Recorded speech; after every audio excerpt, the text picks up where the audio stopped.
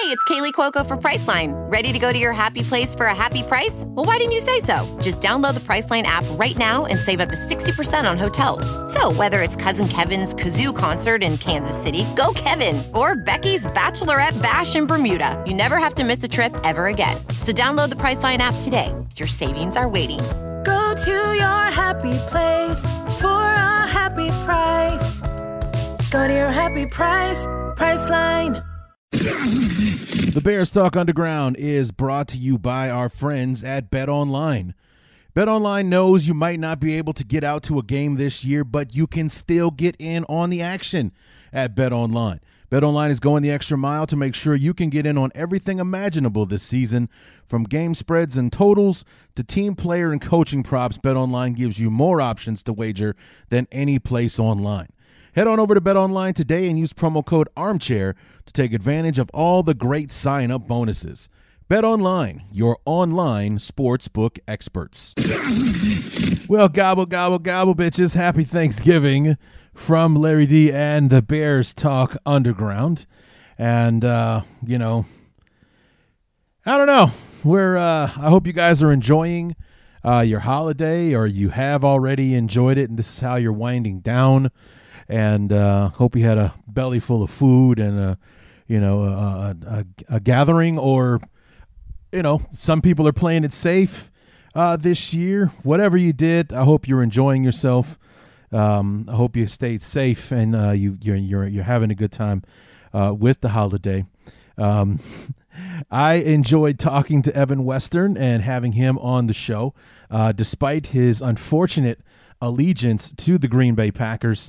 I happen to like Evan very much and enjoy having him on the show. He is the anti-Packer fan, in my opinion, because my upfront and personal interaction with Packer fans is determined that most of them are arrogant dickheads, and they are a bane and a stain on society.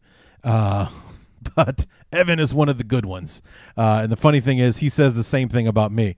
Like when I tag him on this episode, go on Twitter, find him at Tex Western on Twitter, and see, Larry is one of the good Bear fans. He doesn't suck. So enjoy our conversation is probably how he'll quote tweet that or something like that. But I've been saying it for weeks. So we talked about a lot with Lauren Cox last week about how this is a game I'm not really looking forward to.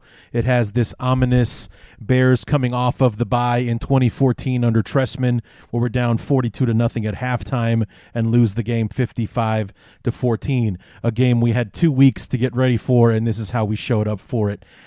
It has that kind of a vibe to it. Now, I know that our defense is much better than the one we put on the field that night against Aaron Rodgers, but it doesn't make me feel any better about what's coming on Sunday. We've seen this go bad so many times, especially against this quarterback. Plus, this team is coming off a loss where they probably feel like they should have won the game, so they might be in a vengeful kind of mode and looking to kick us while we're down on this one. 4-game losing streak.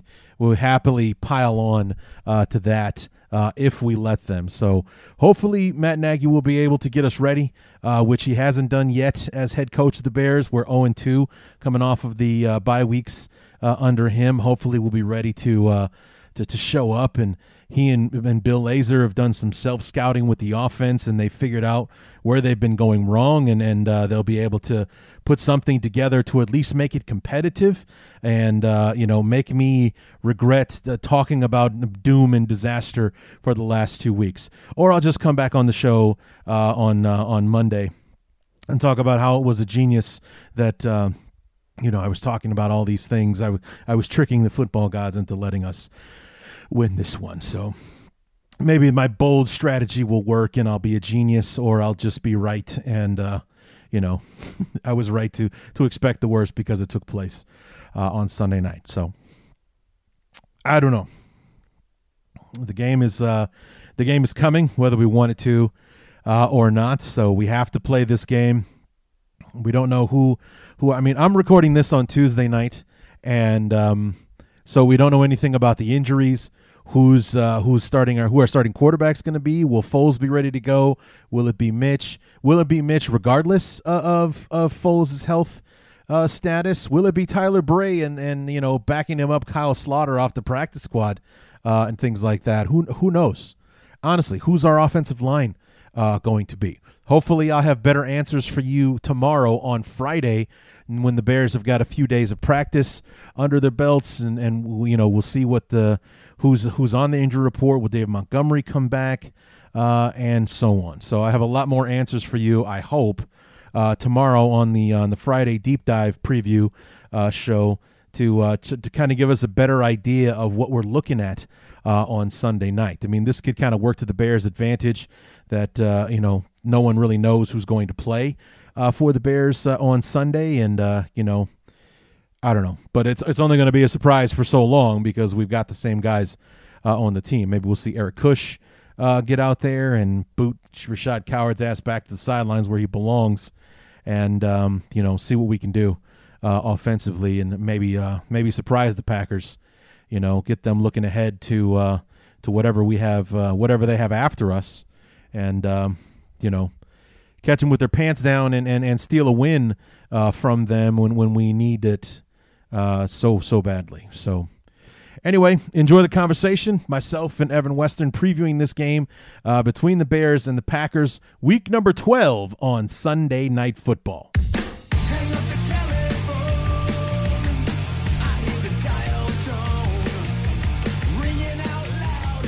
Week number 12 has our beloved returning to work after a much-needed bye. The first 10 weeks, an arduous journey, starting off 4-1, finishing 1-4, to be at 500 going into this game against the Green Bay Packers. We head up to Lambeau on national television to take on the Packers, who are probably an angry bunch after that loss to Indianapolis on Sunday, and here to talk me off the ledge and tell me that it's not going to be an utter balls-up disaster for the Bears, our good friend from Acme Packing Company, Evan Western. Evan, welcome back to the show, man.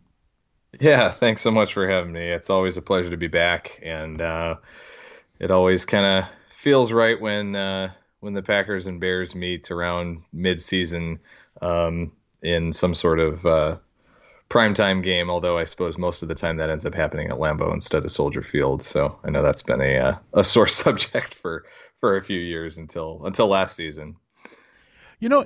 Honestly, it's not really a sore subject for me. I mean, especially since we finally had that week 1 of last year, the national TV, the kickoff and all that kind of stuff, despite how the game itself turned out, which obviously was not favorable for the Bears. But it almost felt weird for Bears Packers to play at night in Chicago. Like it just actually feels, I hate to say it, it feels right for Bears Packers to be at night in Lambeau more than it does in Soldier Field. It felt strange actually for them to be at night. Like Bears Packers, that's Sunday, that's noon, that's in the elements, that's outdoors, that's Bears Packers. If it's under the lights, it's got to be at Lambeau. So I don't really have a gripe with it always being at Lambeau. It's just and I don't think the NFL has a problem with it either, especially since that's what keeps happening. Yep. So yeah, and it's interesting.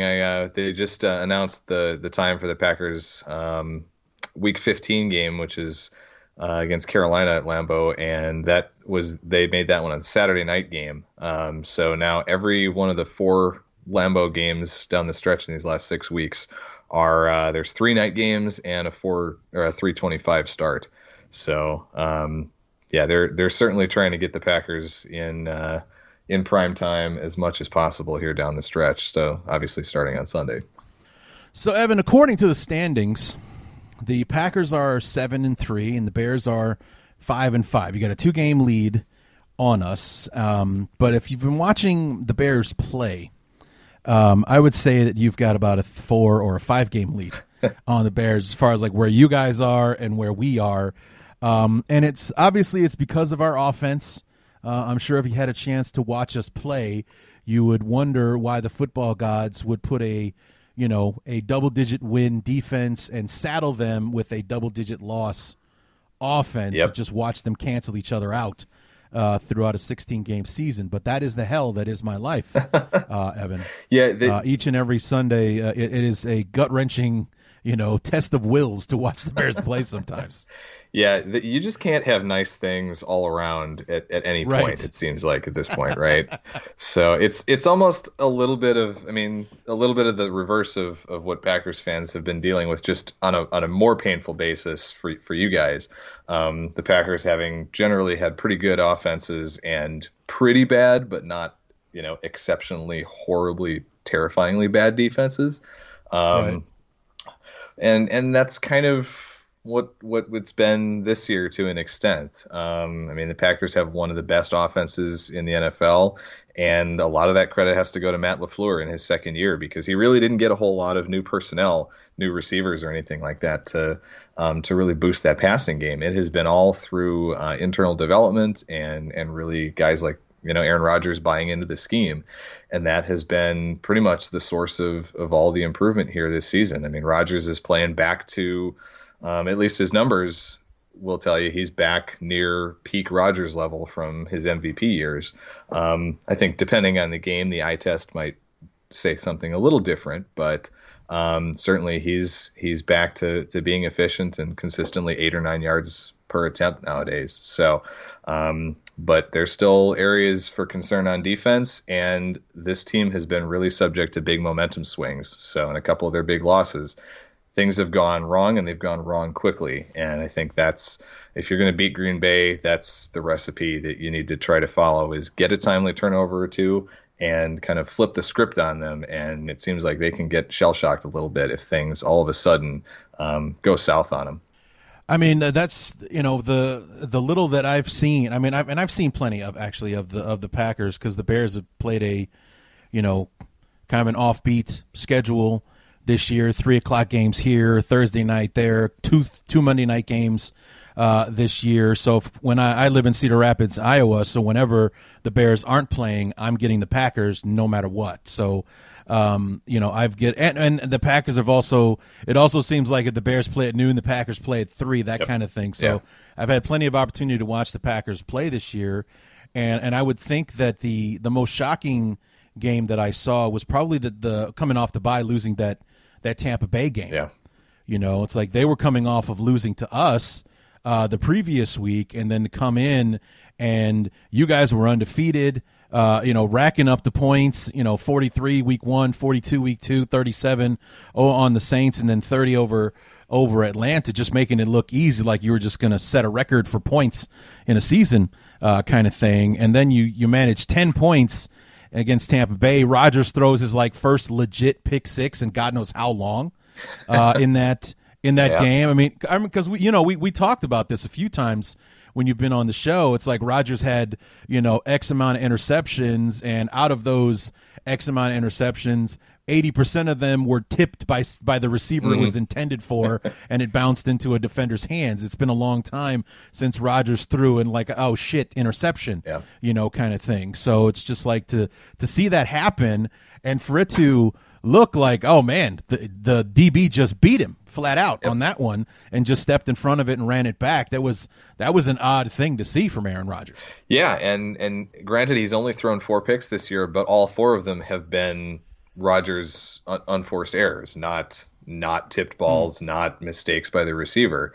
Right. Both of them to Tampa. I guess the second one in that Tampa game, you could maybe argue was a little iffy, because I would argue that I think that one was intended for Devontae Adams. I think he was getting held and wasn't able to get his hands on the football properly, and it kind of doinked off him a little bit. So I guess maybe one of those 4, but he's had one each in the last 2 weeks against Jacksonville and Indy, and both of those were particularly unusual picks for Rodgers. They were both kind of underthrown, and the corners jumped the routes, and that's not something that you're used to seeing out of him. So, and in that Tampa game, I mean, that was when everything really went south. The offense wasn't crisp early in that game, but they jumped out to a 10-0 lead on Tampa in the first quarter, and then boom, there's the pick six. So you're sitting at 10-7.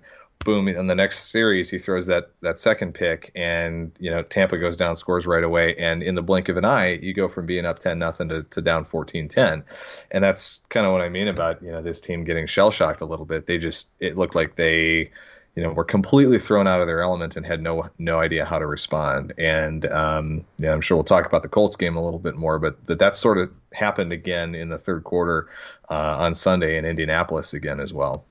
Yeah, I didn't watch much of I saw the end of it, like the last half of the fourth quarter and into overtime. I was actually traveling from Cedar Rapids here to Indiana, where my dad is, for the holiday, so I missed most of the game. And the part that I was watching, like when I first walked in, my dad's like, "Oh, Green Bay's handing Indianapolis their ass. It's 21-7 or 21-3, whatever it was." Yep. Early on, and then the next time I checked in on the game was a little bit later on, and it was, I think, 28-24 or something like that.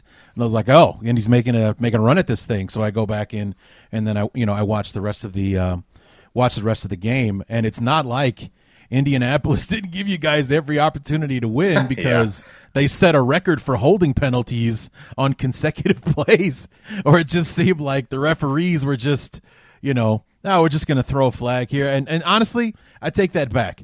They were legit holding penalties, going back and looking at it, and I just thought I just figured that the Colts were tired, like they're just getting beat across the face, and every single one of them, that's what was going on. The Packers were slanting across their faces, and they didn't get their head out in front, so they got to hang on somehow, right. And they got caught every single time. I mean, Indy wins in overtime if they don't hold on that Jonathan Taylor touchdown. Yeah. So, it got called back. It goes to overtime and everything else. So it was a crazy finish too. Yeah, for sure. But yeah, I mean, that second half, I mean, the Packers go into halftime up 28-14, give up a quick touchdown on the first drive of this half, and then the offense goes 3 and out on 2 straight drives. Both drives of which they had third and fairly short. I think it was a 3rd and 4 and a 3rd and 1. And it's funny because it feels like third down play calling has been a little weird for the Packers at times this year, that just things just don't seem to click right at certain situations. And for some reason, they just refuse to run Rodgers on a quarterback sneak, which is, I mean, if you're at inches to go to get the first down, that's like a 90% effectiveness play. And it drives me absolutely insane that they just won't run Rodgers on a sneak. So that's a whole different gripe. But yeah, they go 3 and out twice. Indy scores again. And then their backup kickoff returner, Darius Shepard, fumbles on the next kickoff. And so I think there was one point where from the beginning of the second half to early in the fourth quarter, Indy had 35 offensive plays to the Packers 6. And the score went from 28-14 Packers to 31-28 Colts. So that's not I mean, that's kind of what I mean about things snowballing and just getting out of hand and not really having a response. Now, to Green Bay's credit, they were able to put together a nice drive right at the end of regulation to tie it and send it to OT. But, obviously Marquez Valdes-Scantling with the fumble in overtime, he took a lot of heat for that. But the Packers aren't in that game late unless he has a couple of tremendous plays. He's the one who had about a 50-yard bomb from the Packers' own 10, I think, on that last drive to set up the tying field goal. He drew a huge 50-yard pass interference penalty at the end of the first half, too, to set up the touchdown right at the end of the second quarter. So, I mean, he's been good the last couple of weeks, and it just was an unfortunate play there. So, I mean, I wouldn't expect anything from him going forward with any issues there. But, yeah, it was honestly, it was a result that I expected. I figured it was going to be a close game and Indy was going to find a way to win. But, it's one of those where they looked so good in the first half, and then to blow a 14-point lead and lose the way they did. That's why Packers fans are so frustrated right now, because, it looked like a game that they should have had in the bag, and just everything fell apart in the third quarter. Talk to me about the Minnesota game, because that one just seems like that was where, Dalvin Cook went bananas on you guys, and it just seemed like, Minnesota got out in front early, and you just weren't able to catch them. weird stuff in that game. That was that Sunday where all across the Midwest there were some crazy windstorms and just insane weather all over the place. And the Packers seemed like they wanted to come into that game and just run the ball nonstop, take it out of Rodgers' hands, and really try to control the clock. And that's a really weird strategy to take when you have a guy like Rodgers, especially because his ball seems to cut through the wind pretty well. So that didn't make a whole lot of sense to me to go that way from a game planning perspective. And to do it against a Minnesota team that's also content to shorten the game, run the ball with Cook as much as possible, and rely on their defense a little bit. So, it was very strange, and we kind of saw a little bit of the same issues pop up again 2 weeks later against Jacksonville, where it was another windy, kind of crappy weather day, and the Packers offense just didn't look like the machine that it has been in other games early in the season, or in some of the other games here in the middle part of the schedule. So, personally as a Packers fan, I'm really hoping that conditions are nice and clear, no wind, no precipitation or anything on Sunday night, so that LaFleur hopefully feels like he can use his entire playbook, because that's one area where I would have concern, is if things get a little dicey on the weather front. I'm just concerned that LaFleur's going to go super conservative again, and it burned him against Minnesota, and it almost burned him against Jacksonville of all teams 2 weeks ago. Yeah, I don't know what to expect from the Bears on Sunday, and I mean that in all seriousness. I don't know yet. I mean, we're talking on Tuesday. The Bears are off today, or they haven't returned to practice yet. So we don't know the state of Akeem Hicks, whether or not he's going to be healthy enough to play. He had that hamstring injury, which is when Dalvin Cook really went off against the Bears. He had like 14 carries for 39 yards before Akeem Hicks left the game. And after Akeem Hicks left, he finished the game with 96 yards total. So he racked up almost 60 yards rushing after Akeem Hicks left the game. It ended up being a huge factor in how Minnesota was able to pull off the win. We don't know who our quarterback is, because we don't know if either of them is healthy enough to play. We're staring down the barrel of a Tyler Bray start with Kyle Slaughter backing him up. It's good times. I still don't know what's going on with David Montgomery and whether or not he's going to be able to play. We don't know who our offensive line is going to be. Is Jason Spriggs going to be healthy enough to start? Does that mean that Rashad Coward will somehow find another spot on the offensive line? God help me if that happens, Evan. I swear to Holy Christ, if Rashad Coward is on the field on Sunday night, I'm going to lose my mind. Well, okay. I'll tell you, you mentioned a former Packer there in Jason Spriggs that I think most Packers fans would be more than happy to see in the starting lineup against this Packers front seven, because he didn't exactly light the world on fire in Green Bay. He was had some struggles there. So if Coward is the less appealing of the two options for you guys, yikes. That's it.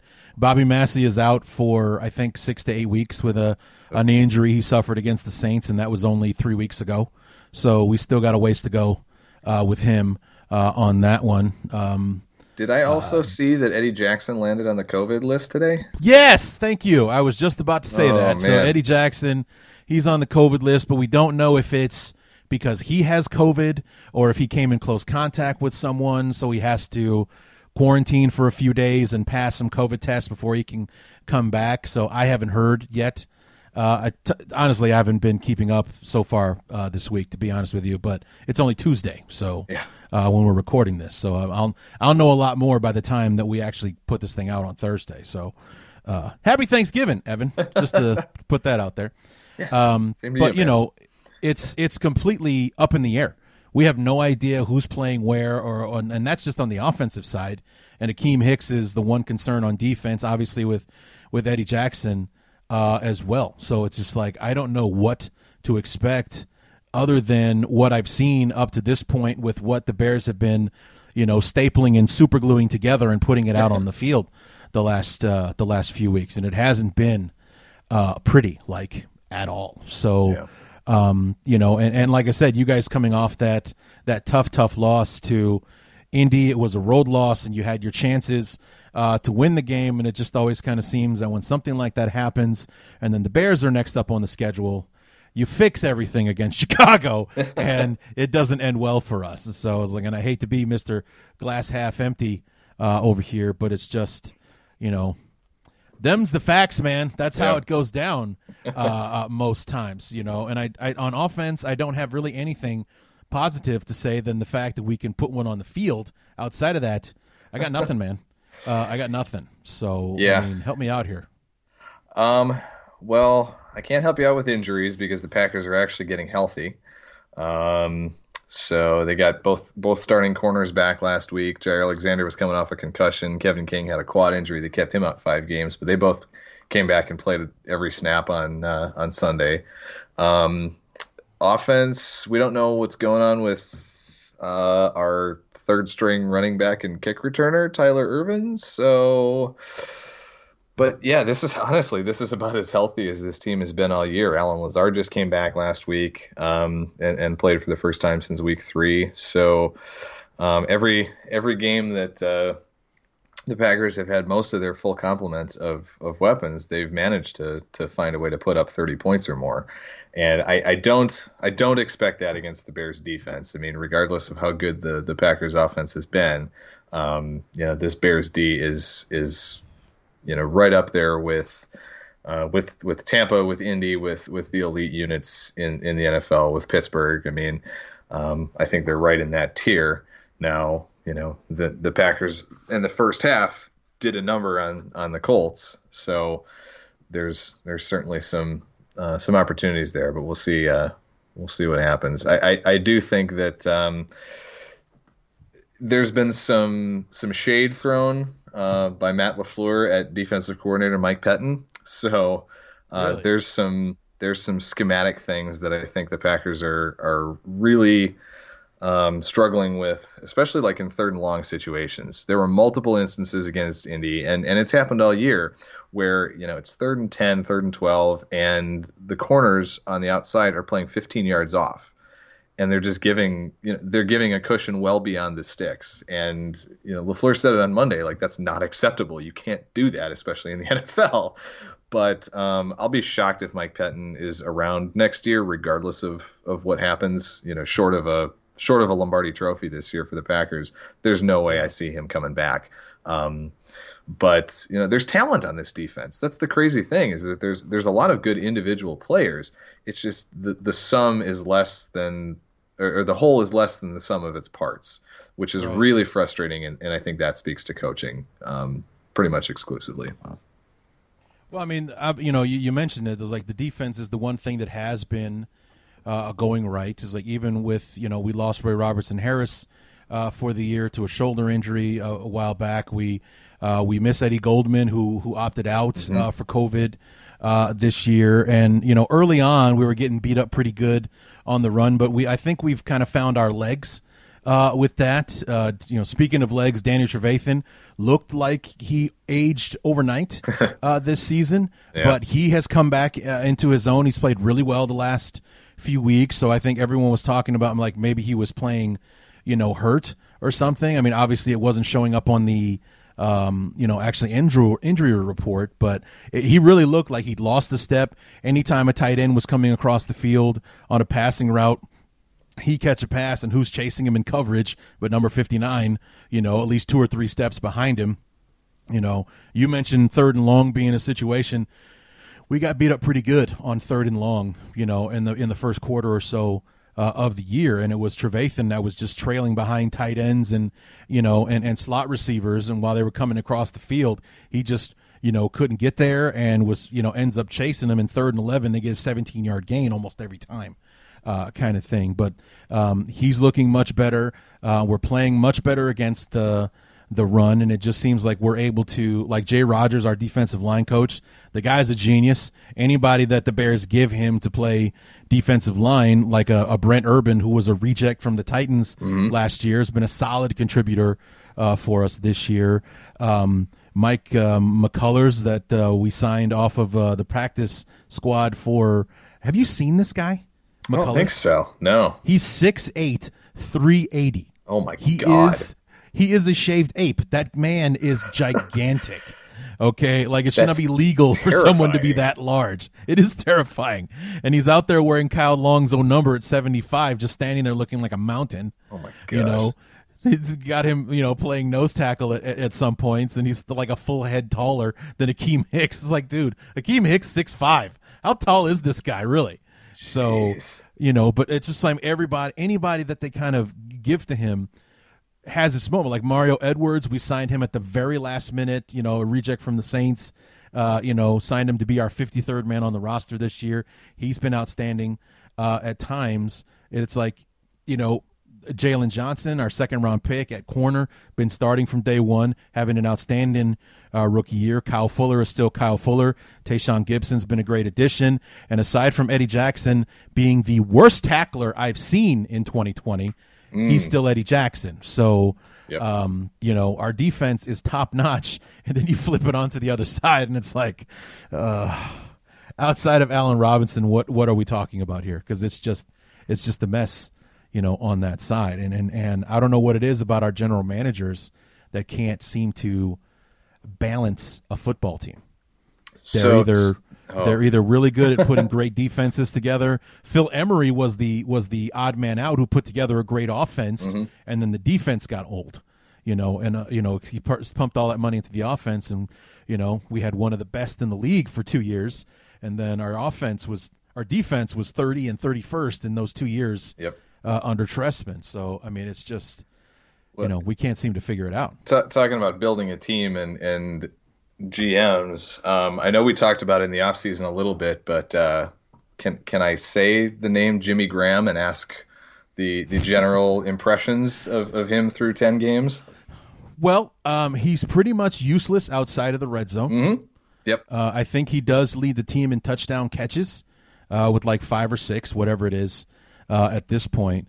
But if you need him on 3rd and 9, somehow a 6'7", 260-pound tight end is useless on the field. But then again, that's pretty much everybody on the field because Foles or Trubisky doesn't have time to find a guy 10 yards down the field.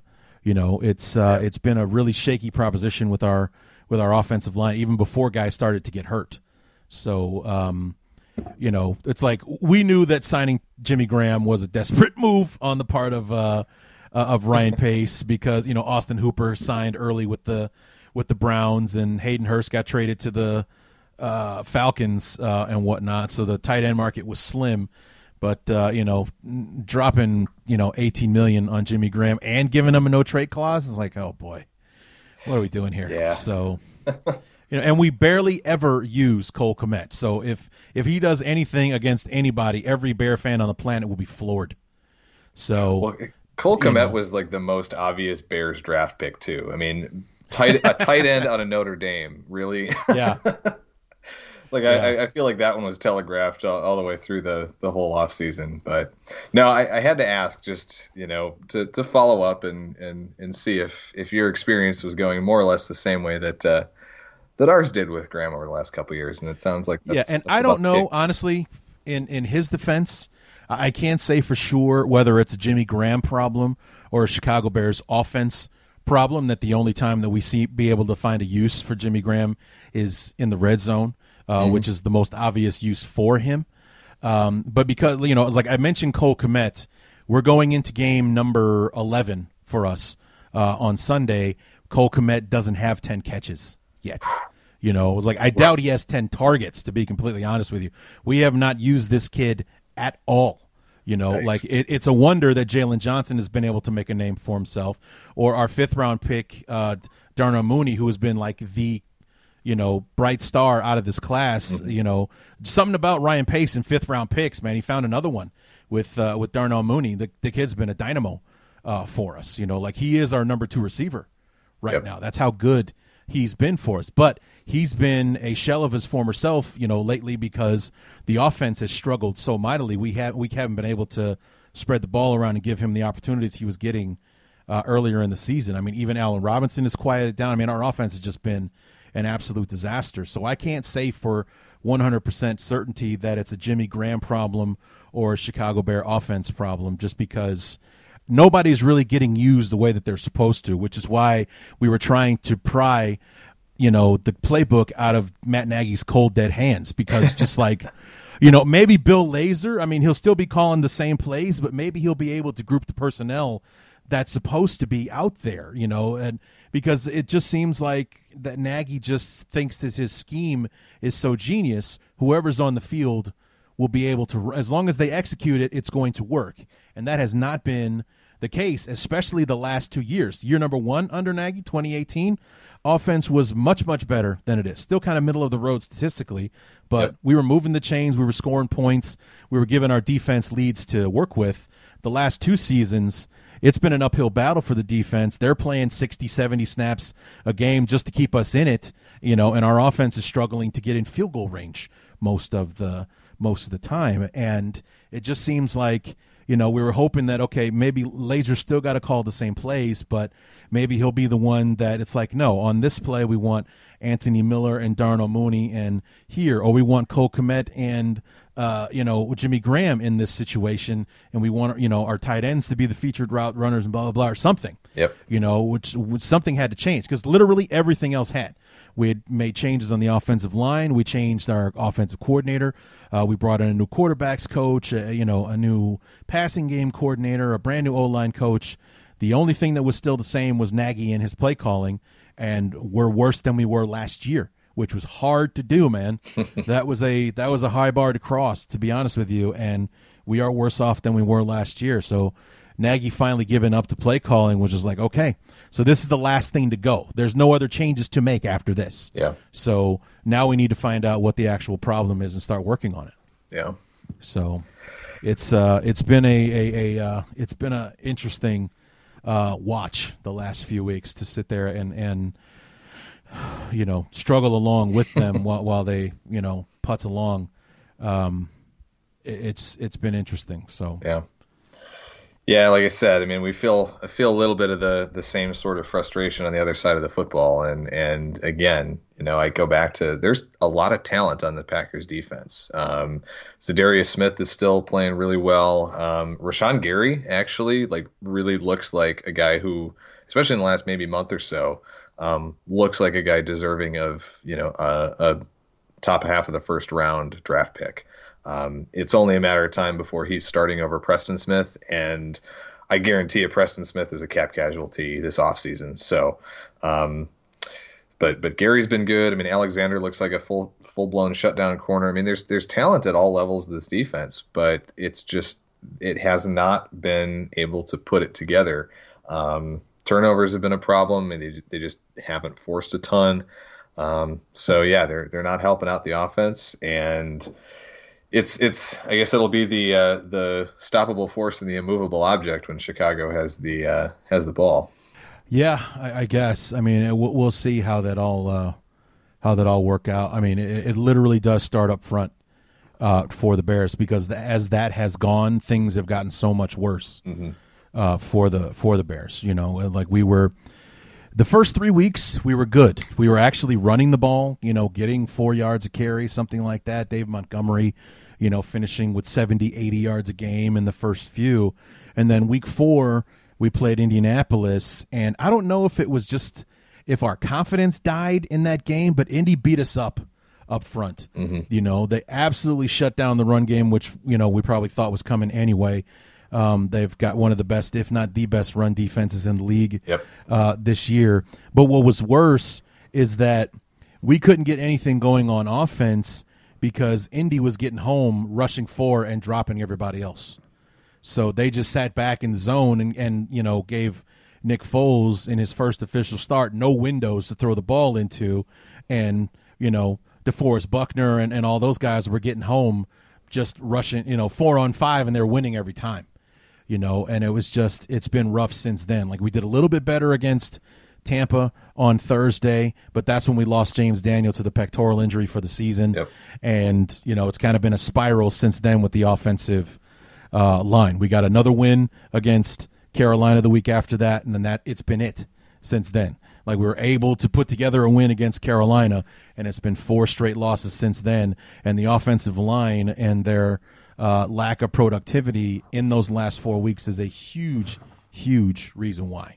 Gotcha. So if you guys can get after us early and often, no matter who the quarterback is, you'll probably be able to put together a lead that we can't overcome. Yeah. Well, and Kenny Clark is back to his old stuff too. I mean, he had a hell of a day. Oh, good. Yep. Yeah, I'm sure you're happy to hear that. Yeah. He had an honestly, that the Kenny Clark Quentin Nelson matchup in the Indy game this Sunday was a fun one to watch.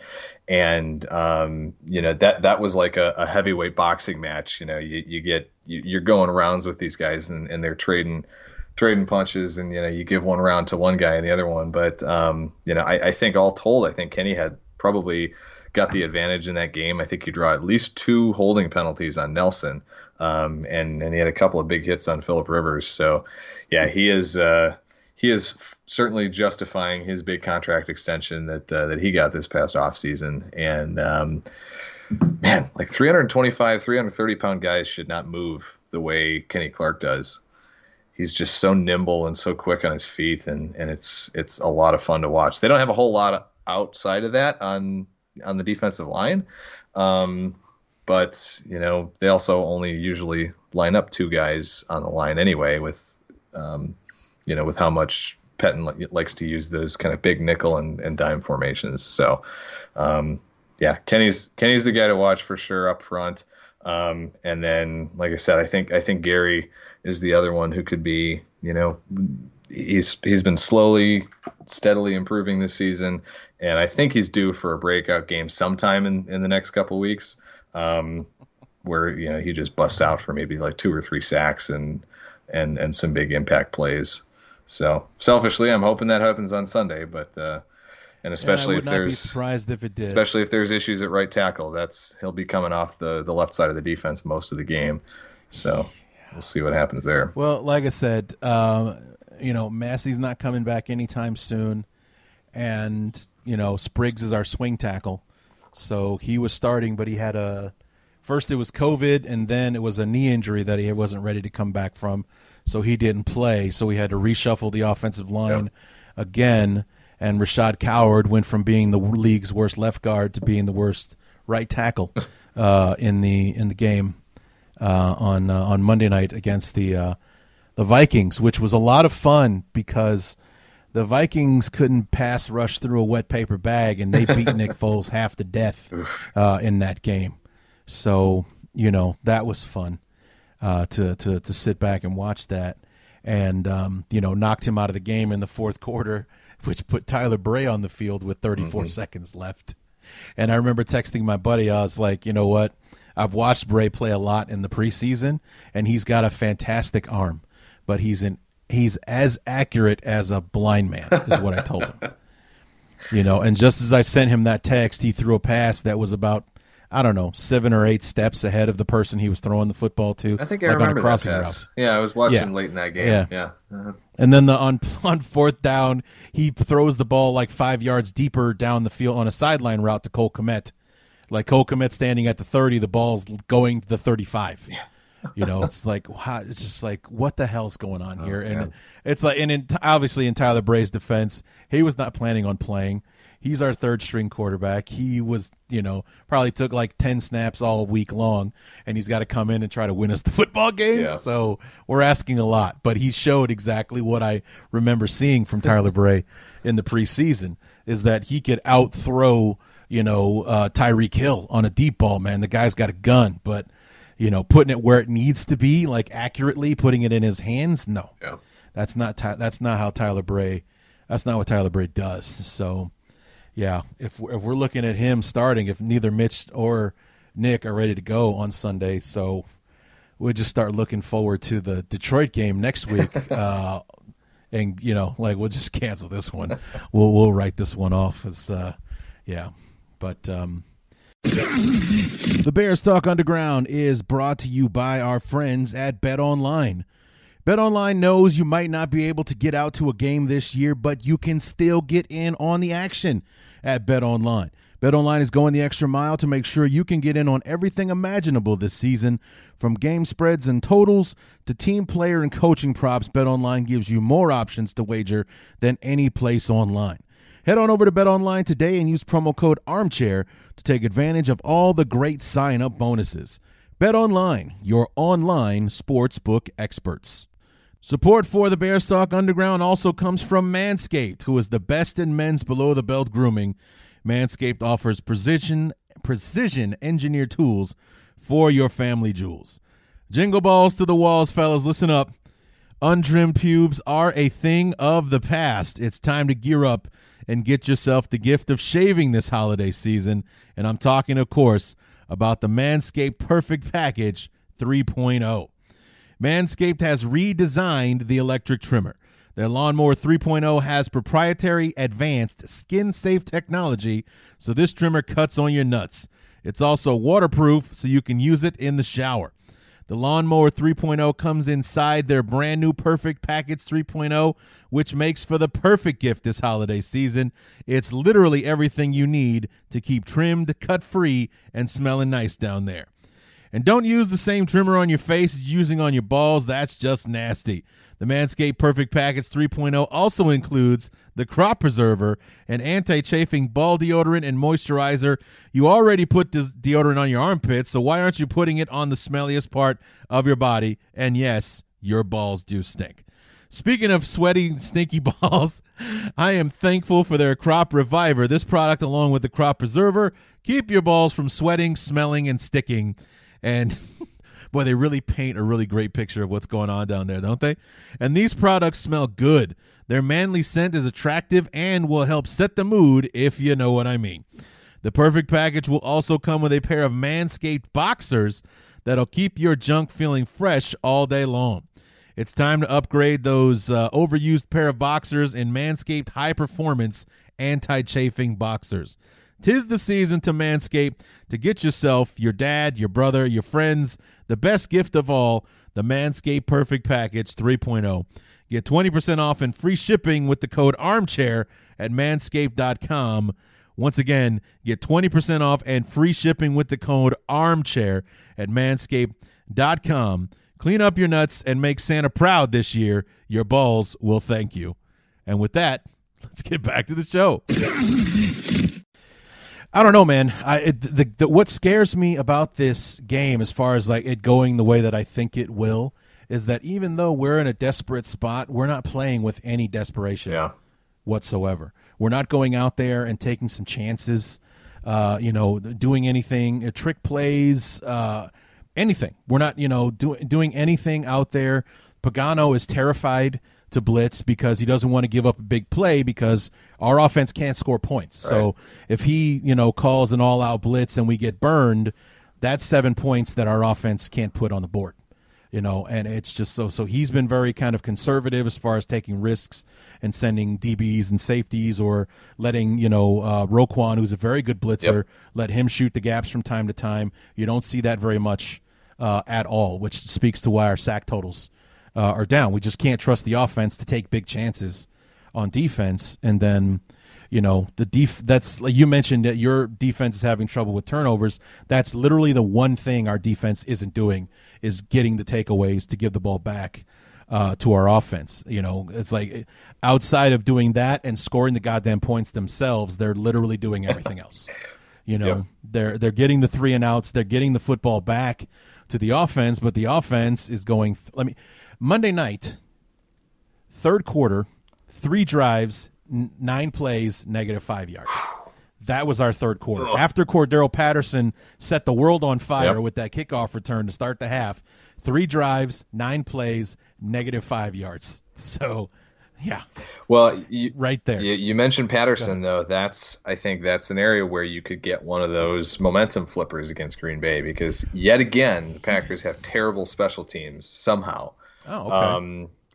I don't know how it happens every year. They've had 3 or 4 different coordinators over the last decade, and it just doesn't get any better.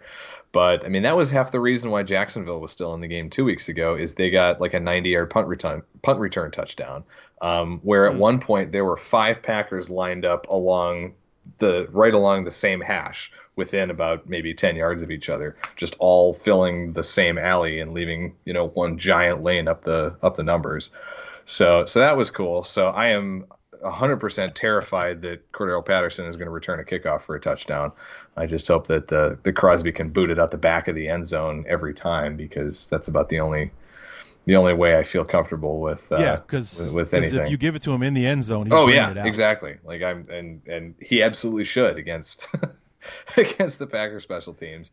And then we'll probably have some dumb play on a return as well, especially if Tyler Ervin can't play, because like I said, backup return guy Darius Shepard fumbles a kickoff return right at the beginning of the fourth quarter and lets the Colts take the lead. So that's been a frustrating unit of the football as well that we've dealt with, and seeing Patterson lined up deep just is nightmare fuel inducing for Packers fans.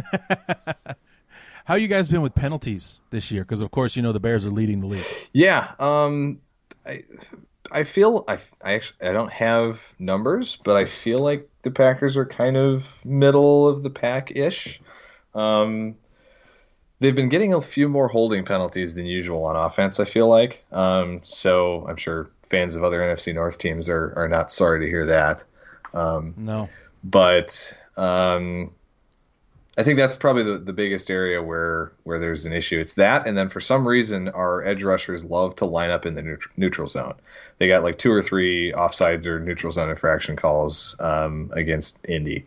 So those are kind of the couple of areas. They've actually been good on special teams, at least in avoiding penalties in the return game, which is, that's half the battle as far as I'm concerned on returns. If you're not going to take one in the house, at least just don't do something stupid and back yourself up further. So that's at least encouraging. But at least they're not killing themselves from that perspective. And really the turnover battle hasn't been a problem until these last 2 weeks. They've only got 9 turnovers on offense the whole year, but then again 6 of them came in the last 2 games. They had 2 against Jacksonville and 4 in the game against Indy this last week. Wow. And just weird ones too. Many. Yeah, there was the fumble on the kickoff return. Valdez-Scantling had the one in overtime. Rodgers threw a bad pick on what should have been a cover 2 beater up the sideline that he just kind of short-armed and left it short, and guy jumped the route. And then there was a fumbled snap on the very first drive of the game. So but yeah, of those 9 turnovers, 6 of them have come in these last 2 games. And they have not, I think of their, 8 have come in the 3 games that they've lost. So if the Packers hold on to the ball and they don't give up short fields and extra possessions to the other team, they generally win, and win pretty comfortably, even if the defense doesn't force turnovers themselves, which they also haven't been doing a whole lot this season either. Yeah, it's been the last few weeks, going into these games, because we don't know what to expect from the offense except disaster. So it stopped becoming like when I do my preview episodes. It stopped being about X's and O's for me. Mm-hmm. It was all about let's minimize the mistakes. Let's cut down on the penalties. Let's cut down on the mental errors. Like, why is Allen Robinson running a 3-yard route on 3rd and 5 and running out of bounds after 4? That happened in the Tennessee game. On our opening drive, we're moving the football. It's 3rd and 5. We hit Allen Robinson on a 3-yard route. He runs out of bounds a yard short of the sticks. It's like, all right, I can't believe I just watched that happen, but it did. And then, of course, we try to run the ball on 4th and 1. Jermaine Ifedi forgets that you have to actually look at your defender if you want to block him, and just goes in with his head down in the ground, gets olayed by the defender, who, Evan, I swear to God, started on his left shoulder, ran across his face to his right shoulder, and slowed down David Montgomery to get tackled in the backfield. Ifedi didn't lay a finger on him. Yikes. He went all the way across his face, and he didn't touch him. My listeners have heard me say this phrase a million times. As a former offensive lineman myself, That makes me insane to see things like that, because that is just fundamental right there. You move your feet, keep your head up so you can see what you're blocking, get your hands on the inside, the whole 9 yards. Jermaine Ifedi did none of that, and he's a 5-year pro, man. I mean, come on. So, and it was just 4th and 1. He gets smoked across his face, doesn't lay a finger on the guy. And the guy doesn't make the tackle, but he slows David Montgomery up so that his help can arrive and stop him short of the line to gain. So, I mean, it's things like that. Why are we running 6-yard routes on 3rd and 8? Why are we not running past the sticks? It's like, I know that we have issues with our offensive line, but how long does it take you to run 6 goddamn yards? You can run the 40-yard dash in 4 seconds. You can't run 6 yards in less than 3? Come on. So, it's things like that. And like, those have been my 2 big keys: minimize the mistakes, maximize playmaking opportunities. If we get somebody wide open, we need to hit him. That kind of thing. If they were like, we should have beaten the Saints when they came to Chicago a few weeks ago. Drew Brees served up 2 interceptions for us in the overtime period alone. Both of them went through our hands and landed innocently on the ground. One to Eddie Jackson, one to Roquan Smith. Both should have been pick sixes to win the game for us. We let those get away. Alvin Kamara fumbles the football at one point. He beats everybody back to the ball. He gets the recovery himself. We don't get it from him. Those are the kinds of things that we need to take advantage of to have them go our way. And that's basically what you've been telling me here, is like, if we can force Green Bay to make some mistakes and minimize our own, we got a decent shot in this game. If we're able to play the Packers straight up and make it about, beating the guy in front of you, we might be okay. If we can get, some of these mistakes, we can force some mistakes here and minimize what we've been doing, then we've got a chance. But the Bears just haven't been doing that. So you've getting Mr. Cup half empty over here, expecting us to lose 55-0 on Sunday, or not being surprised if it happens, to be honest with you. Obviously, I want us to win.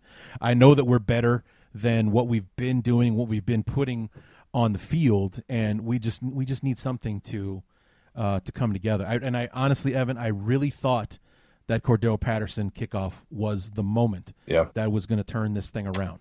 Because if you go back and you watch that play, the sideline was beside itself. He's running down the sidelines to score that touchdown.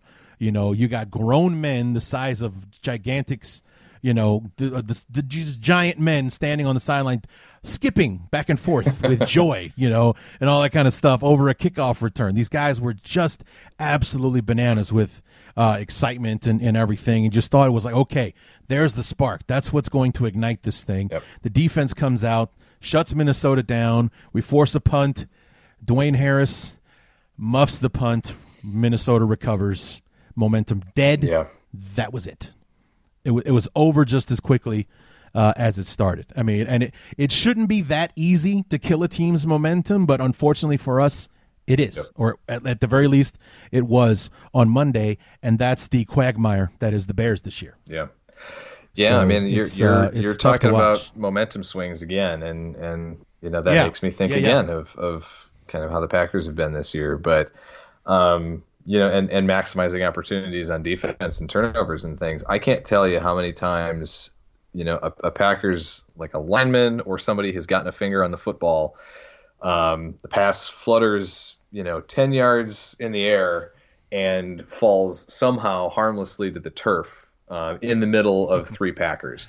Like, I swear, it looks like the clip from Major League when they're in the early montage when they're terrible and that one little pop fly falls in between the 3 guys and they all just fall down. Like that's how it feels every time there's a ball that gets tipped or flutters up in the air.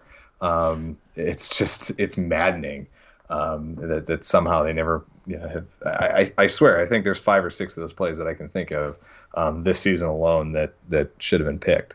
So it's that's what I'm looking for from this Packers defense is regardless of which quarterback is out there for Chicago, they need to be able to get the pass rush going, get to him, and force some mistakes and take the ball away a couple times, because from what you're describing about the offensive line situation, the pass rush should be very effective this weekend. And that should lead to good things. And if I don't see, a turnover or two going Green Bay's way, that I think is going to be really kind of disappointing at this point for that unit as a whole. And the frustrating thing about that with the pass rush and how you guys will have more than a few opportunities to get a shot at the quarterback regardless of who it is, and that's where it comes down to coaching for us, because that's why it kind of became an issue as far as play calling and setting ourselves up in a position to succeed. Nagy isn't thinking about this offensive line that is shortchanged and struggling. Maybe we should stick to the short passing game and 3-step drops. The ball gets out quick, and move the chains. Let's dink and dunk and all that kind of stuff. Let's to help move the football. No, instead we're still doing 5-7-step drops, trying to get guys downfield on these dig routes and things like that. And we don't have the time to do it. Yep. We just simply do not have the time. So we're either forcing throws or getting rid of the ball early. Darnell Mooney, that rookie that we talked about, that wide receiver from Tulane, is a lightning bolt with a helmet on.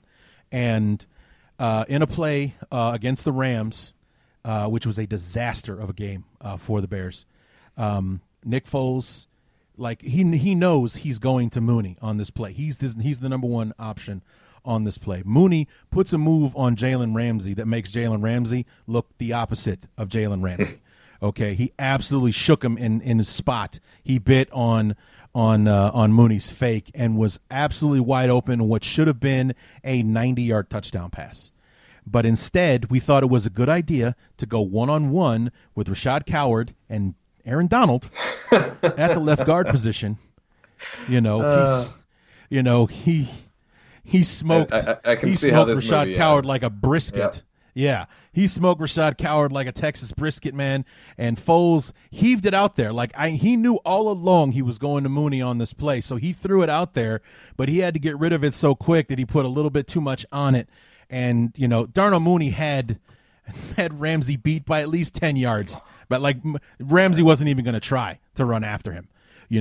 If he was able to take a second and really put that out there, it would have been a huge play for the Bears. But it's every time that we seemingly have something together, we've set up somebody to, somebody's in the wrong spot, somebody makes some kind of mental error or anything like that. So it's I don't know if the offense is too complicated, because I don't think we have an offense full of idiots out there that just can't figure this scheme out. But it's how many times have we seen two guys running a route into the same area kind of thing? Or how many times are we one-on-one when we could really use the tight end to chip or the running back to come in and give him a shoulder on the way out to his route? None of that is happening. The offensive linemen are out there naked. You're not going to see max protection to make sure that Foles has time to throw the football, or Mitch, or whoever it is. It's going to be 5 on whoever the hell Green Bay is sending, whether it's 2 guys, 3 guys, 4 guys, 5 or 6. The same 5 guys will be the only ones blocking out there. And if it's up to Foles to get rid of the ball and find somebody, it's up to the receiver to run the right route and execute the offense. And that's just where, we're not setting ourselves up to succeed, because Nagy believes more in his scheme than he does in the people running it. He just doesn't. It doesn't seem to matter who's out there. We're running this play regardless, and that's going to happen. So, and with that speaks to the results that we've been getting. It's just not working. Yep. So yeah, it reminds me a little bit of the end of the McCarthy era, where he was so convinced that, just go out and beat your guy one-on-one. Why can't my receivers just win these one-on-one battles? And he refused to adapt and scheme receivers open. And you're seeing now, now that guys have bought into LaFleur's system, where he's running so much more play action and so much, we're running a lot of mesh concepts and things, and a lot of the same kind of stuff from the Shanahan tree that you see in San Francisco and with the Rams and things. He's getting these guys open that every one of the Packers receivers except for Devontae Adams has some level of limitations, right? Adams is the only thing that, the only knock on him is that he's not a pure burner from a speed perspective, but he's the best route runner in the NFL, so he gets open no matter what. But Alan Lazard is a big dude, but he's not particularly fast. He's not necessarily, I wouldn't even call him a shifty guy. But he just kind of has a little bit of that knack too for getting open. He's got a real big frame and a big catch radius. You've got Valdes-Scantling, who's got tremendous deep speed, but it seems like, nines are about all he can run. Or you get him open on a play action shot play. But LaFleur is finding ways to scheme these guys open and using the route combinations in the play action. And you're seeing that effect now in this second year with Rodgers really embracing the scheme and embracing what he's seeing and how he's running it, that's where these results are coming from. And it's something you saw in San Francisco last year. If you can run this offense with Jimmy Garoppolo and, gosh, I don't even know. I mean, who was their number one receiver last year in San Francisco, right? I guess Debo or one of these guys. If you can run that offense with those guys and George Kittle, I guess probably is your number one guy. I was going to say Kittle. You can run that with Aaron Rodgers and Devontae Adams. And if you're turning Aaron Rodgers into a game manager type quarterback, but he can still, when the situation calls for it, go out and play Aaron Rodgers hero ball, that's scary for most defenses, and it should be. And I think that's part of why he's seeming to have this resurgence this year. And it's been really nice to see after the last couple of years in the McCarthy era where he just looked disengaged and not interested, and like he just didn't believe in in the structure of the offense. So it's nice to see that, and who knows how much longer we'll get it in Green Bay with a first round quarterback, but that's a whole nother. That's a pick well spent, man. That's a whole nother thing, man. This draft class has basically given the Packers next to nothing. I mean, the best player from this draft class, it's down to either a fifth round linebacker in Kamal Martin, who's played like 4 games, or sixth round offensive lineman John Runyon, who's come in spot duty in like 4 or 5 games too. Like those are your probably best rookie draft picks on this team this year. Love hasn't been active for a single game. He's the third stringer behind Rodgers and Tim Boyle. A.J. Dillon has maybe carried the ball 15, 20 times, maybe. But, even with that, like, and he's been on the COVID list for the last 3 or 4 weeks, so he hasn't played in the last month. Third round pick, Josiah DeGuara, who was supposed to be the next Kyle Juszczyk, he played 1 game, messed up his ankle a little bit, missed 2, and then when he finally came back in game 4, he tore his ACL. So he's done. It's this improvement, and I said it before, and I can't emphasize it enough. There has been no personnel additions of any consequence from last year to this year. It is entirely the development from within. So I think it speaks to the second year in LaFleur with him running the offense and, just kind of tailoring this to Rodgers and, again, letting him be a game manager type of quarterback. That's a phenomenal scenario because you can still every once in a while unleash him to do Aaron Rodgers things. Combining those two is, has provided some pretty nice results for much of this season. So we'll see what happens over the last 6 weeks. Where do you see it going for the Packers this year? I mean, the NFC is, kind of wide open. This year because we thought that Seattle was the class of the conference, and they start 5-0, and then they lost 3 out of 4 or something like that. I mean, they're still in first place out there in the NFC West, but they're kind of hanging on at this point. Arizona's been resurgent this year. The Saints, are actually a game better than you guys now, but you beat them in New Orleans and everything. Tampa Bay, you guys lost to them, but they're 6-4 right now. The NFC East. The NFC East. Okay, whatever, And it's just, it's really kind of wide open. I mean, as far as the power rankings are concerned, the Packers look like the class of the NFC, but, the way that you've been, talking about the flaws of the team, it really just seems like the NFC East is there for just the NFC period is anybody's for the taking this year. Yeah, I mean, the schedule sets up, I think, pretty well for Green Bay. I mean, they should be favored in every game down the stretch. I think they only play one team that's above 500 right now, and that's Tennessee. I think that's at home the second to last week of the season. And I think there's reasons to think that that's a winnable game too. So, yeah, I mean, this sitting at 7-3, you could be looking at a team that goes 13-3 again. And if that's the case, this is a better team than it was last year. Certainly the offense is better.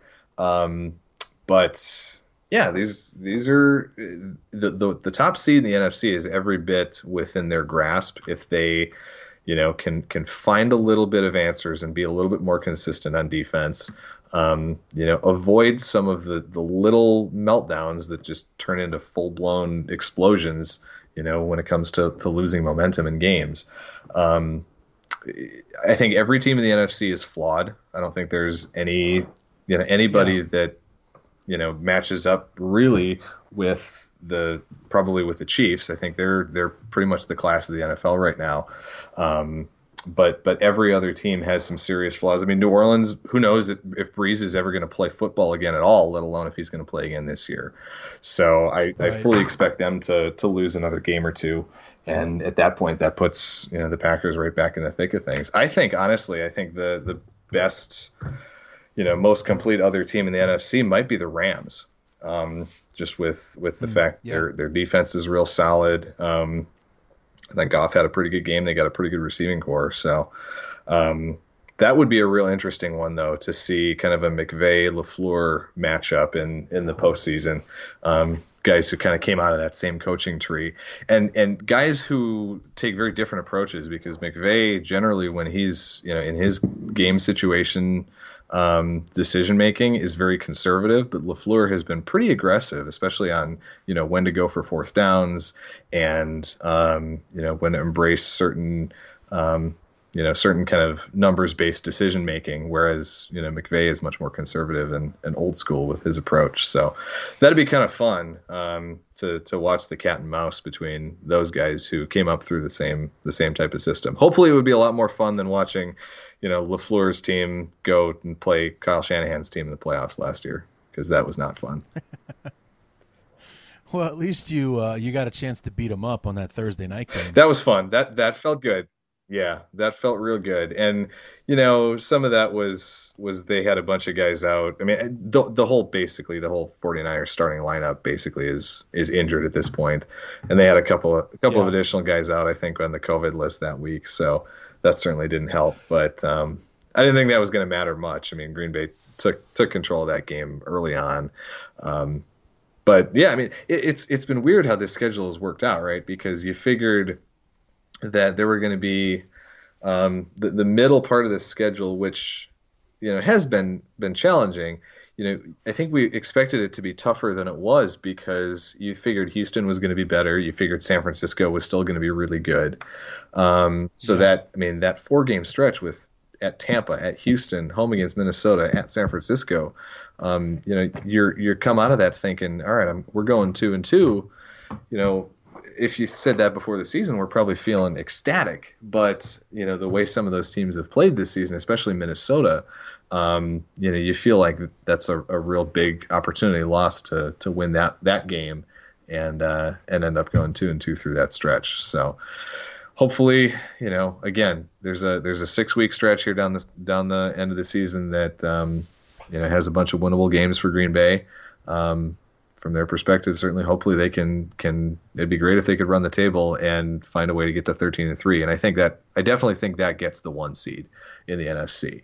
I don't see New Orleans winning out ahead of them. I think the NFC West is just going to beat up on itself between those top 3 teams out there. I think everybody's going to end up with 4 losses, in the West. So, And this year, getting the 1 seed is so much bigger because that's the only team that gets the bye. So that's a whole other layer to this, right? That that you have to kind of consider as well. So. Well, Evan, if you have any influence whatsoever with the team, make it easy on us on Sunday. They probably don't need to do much to win the game on Sunday night. So, you put with our offense, you put 17 points on the board, you're golden. Our defense will still look like they did their job, and the offense will take the blame as they most likely should anyway. So if you got any pull, you got Matt LaFleur on speed dial, give him a call. Tell him to take his foot off the gas and just put it in cruise control, and that should be enough to get him a win on Sunday. I'd appreciate it because it's like after this, we've got Detroit, we've got Houston, we got Jacksonville, we got another game with Minnesota before we close out the year with you. So it's like once we get past this game, then we can start talking about realistically winning football games again. And, trying to make a run at this thing and putting an end to this losing streak and everything. It's like, I know that we probably can win. Like, can the Bears win this game? Yes, I believe they can. Will they win? No, they will not win the game. I don't think so. I don't see anything pointing towards that unless we get a repeat of the Indy game where they turn the ball over 4 times, special teams puts a touchdown on the board, maybe defense contributes, some points here or there. Outside of anything like that happening, I don't see us realistically being able to hang with you guys no matter how many points you score, whether we only let you score 17 or, God forbid, you put up more than 30. Whatever you guys score would generally be enough with the way our offense is playing. So, I don't know. I don't know how Sunday's going to turn out. I'm expecting the worst, but hoping for the best. Yeah, I think coming off that Colts game, I do think that the Packers came out of that, I think, actually encouraged by the result, even though or maybe more by the process than the result. Both Rodgers and LaFleur actually sounded pretty upbeat, even though they lost that game the way they did. And I think it's because they, the offense played well in the first half, and they were still right in it, even with having a bunch of fluky turnovers. So I do think they'll be feeling pretty good, but certainly not overconfident coming in. And I do expect a focused and pretty motivated Packers team on Sunday. All right, so where can we keep up with you outside of following you? Like, where can we follow you on Twitter, or where can we find you elsewhere? Yeah, you can find my personal Twitter. It's @TexWestern. You can catch us on the blog at Acme Packing Co.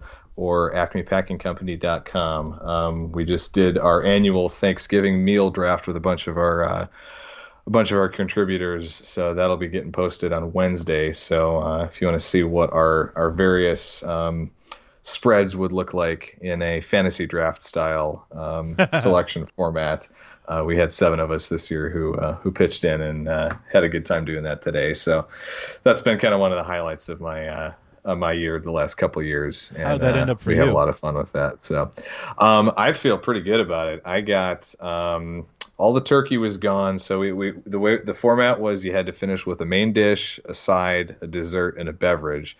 And I'm a big bourbon guy. So I started off, I guess I started off in second round. I got, I just took the entire category of whiskey.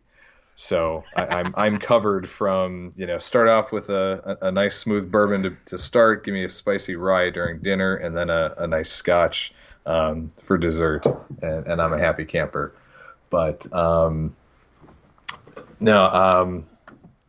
it, what did I end up with my side? I'm blanking right now. Oh no, of course, I took stuffing for my side. I ended up with duck as my main dish, as all the turkey and the ham was all gone. Right. And then finished off with a good apple crisp. So I had to get a little fruit vegetable on there somewhere for the dessert. Not bad. So I'm pretty content with my selections there. But yeah, we'll have that up on the site. So feel free to drop in, and if anybody has any takes they want to fire off about our selections, please do. Interesting. That's interesting. All right, man. Well, it's good as always to talk to you.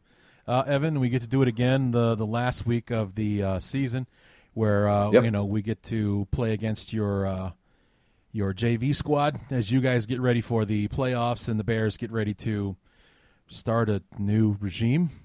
We don't have to play the Lions in Week 17 Correct. this year. It's fantastic. You don't get the Vikings. It's been such a pain in the ass the last couple of years to have to always see Detroit in the last week of this season. For you guys, it was different than it was for the Bears and the Vikings because every single one of those games was in Minnesota. At least with you and the Lions, it rotated between Lambeau and Ford Field. For the Bears and the Vikings, you guys went back and forth a couple of times. It was always in Minnesota. And the funny thing is, we don't play Minnesota Week 17 this year. We play in Week 15 as the finale to the series. But the Minnesota Vikings play the last two games on the road, so it's their last home game of the year for about the fifth or sixth year in a row. It's Chicago and Minnesota to close out the home schedule. The NFL found a way to do it without putting us Week 17. They still managed to make it the last Minnesota home game of the year. So we haven't broken the streak just yet. So there you go. But go ahead. We'll cross our fingers then for maybe a Bears Vikings game at Soldier Field at some point here. Yeah, we'll see. But, Evan, thanks so much. And like I said, we'll talk to you again towards the end of the year. We play January 3rd. Oh, we actually crossed over to the New Year this year. I didn't realize that. Wow. So I guess maybe we'll be talking around New Year's Eve or something like that this year to get ready for the last dance of 2020. So I'll make sure to call in before I have too many adult beverages at that point. That would be interesting, just to have the interview go off the rails because you had a few too many and you're wearing panties on your head or something like that, and trying to tell me why Valdez Scantley's going to smoke us on Sunday, and you keep getting his name wrong and stuff like that. So, but Evan, always a good time talking to you, man. We'll talk to you again. Happy holidays and stay safe out there. My pleasure. Same to you, man. Stay safe and go Pack Go.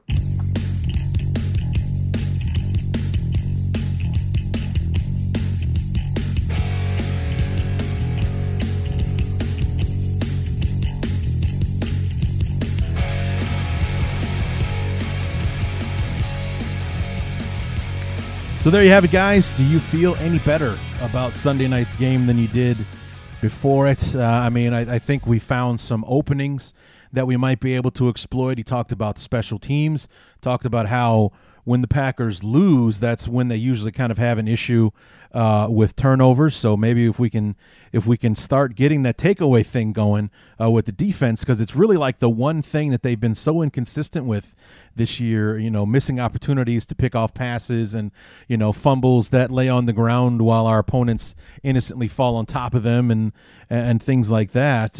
Maybe if we can get old Aaron to serve one up for us, and then maybe we can put some free points on the board and kind of take maybe a little bit of the pressure off of the offense. Maybe that's what we need to do. Maybe the offense will respond to not being, not having the pressure of having to do that. Like we got a touchdown on defense. Cordell Patterson ran one back, or our new punt returner, whoever that is, or if it's still going to be Anthony Miller. Put some other points on the board, get a couple of field goals out of Cairo Santos. Hey, it's a 20-point night. That should be enough for the defense to get us a win. So maybe, see if we can paste together a win and get out of Lambeau with a victory that nobody expected us to have, especially at this point in the year. So there's opportunities there. It's all up to the Bears to show up on Sunday, which they haven't yet done after a bye yet under Matt Nagy, and to do their best to keep the Packers playing their game instead of us playing the Packers game, and I think we'll be okay. So, like I said, right now I'm still gloom and doom just because I'm so down on this team right now. I love them so much, and I want them to play better so badly I can't even put it into complete sentences. You hear me start a sentence, then I kind of bail on it and try to start another one, can't finish that, and so on and so forth. You guys have been listening to the show. You know what it's been like for me. So, I want so badly to see this team improve and for the offense to even meet the defense halfway. They don't have to get to the defense's level. That's just not going to happen. But if they could get halfway there and be a mediocre offense, we'll be in such better shape than we're in right now. So maybe that's what we've been doing the last 2 weeks. And, taking a much-needed break, healing up some injuries, getting ready to go, refocusing, self-scouting, finding out where we've been going wrong, and getting the job done. So hopefully that's what we see in this team on Sunday. We'll talk a lot more about it tomorrow on the Deep Dive preview. We'll talk keys to the game and see if I can't get a little bit more creative than to minimize mistakes and maximize opportunities. We'll see if I can get that going for you guys, put a little more thought into the show, and maybe I'll do that once I find out who's playing, who's healthy, who's practicing, and so on. So come back on Friday. Enjoy the rest of your Thanksgiving. Stay safe, and God bless you. We'll talk to you all tomorrow on the Deep Dive preview. And until then, my name is Larry D, and this has been the Bears Talk Underground.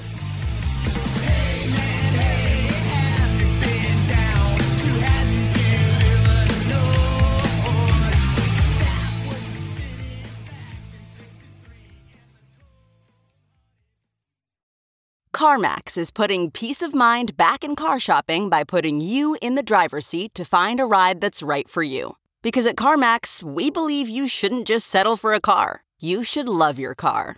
That's why every car we sell is CarMax certified quality, so you can be sure with upfront pricing that's the same for every customer. So don't settle. Find love at first drive and start shopping now at CarMax.com.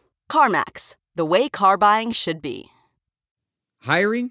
With Indeed, your search is over. If you need to hire, you need Indeed. Indeed is your matching and hiring platform with over 350 million global monthly visitors, according to Indeed data, and a matching engine that helps you find quality candidates fast. Ditch the busy work. Use Indeed for scheduling, screening, and messaging so you can connect with candidates faster.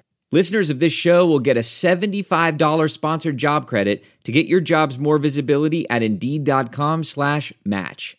Just go to Indeed.com/match right now and support our show by saying you heard about Indeed on this podcast. Indeed.com/match. Terms and conditions apply. Need to hire? You need Indeed.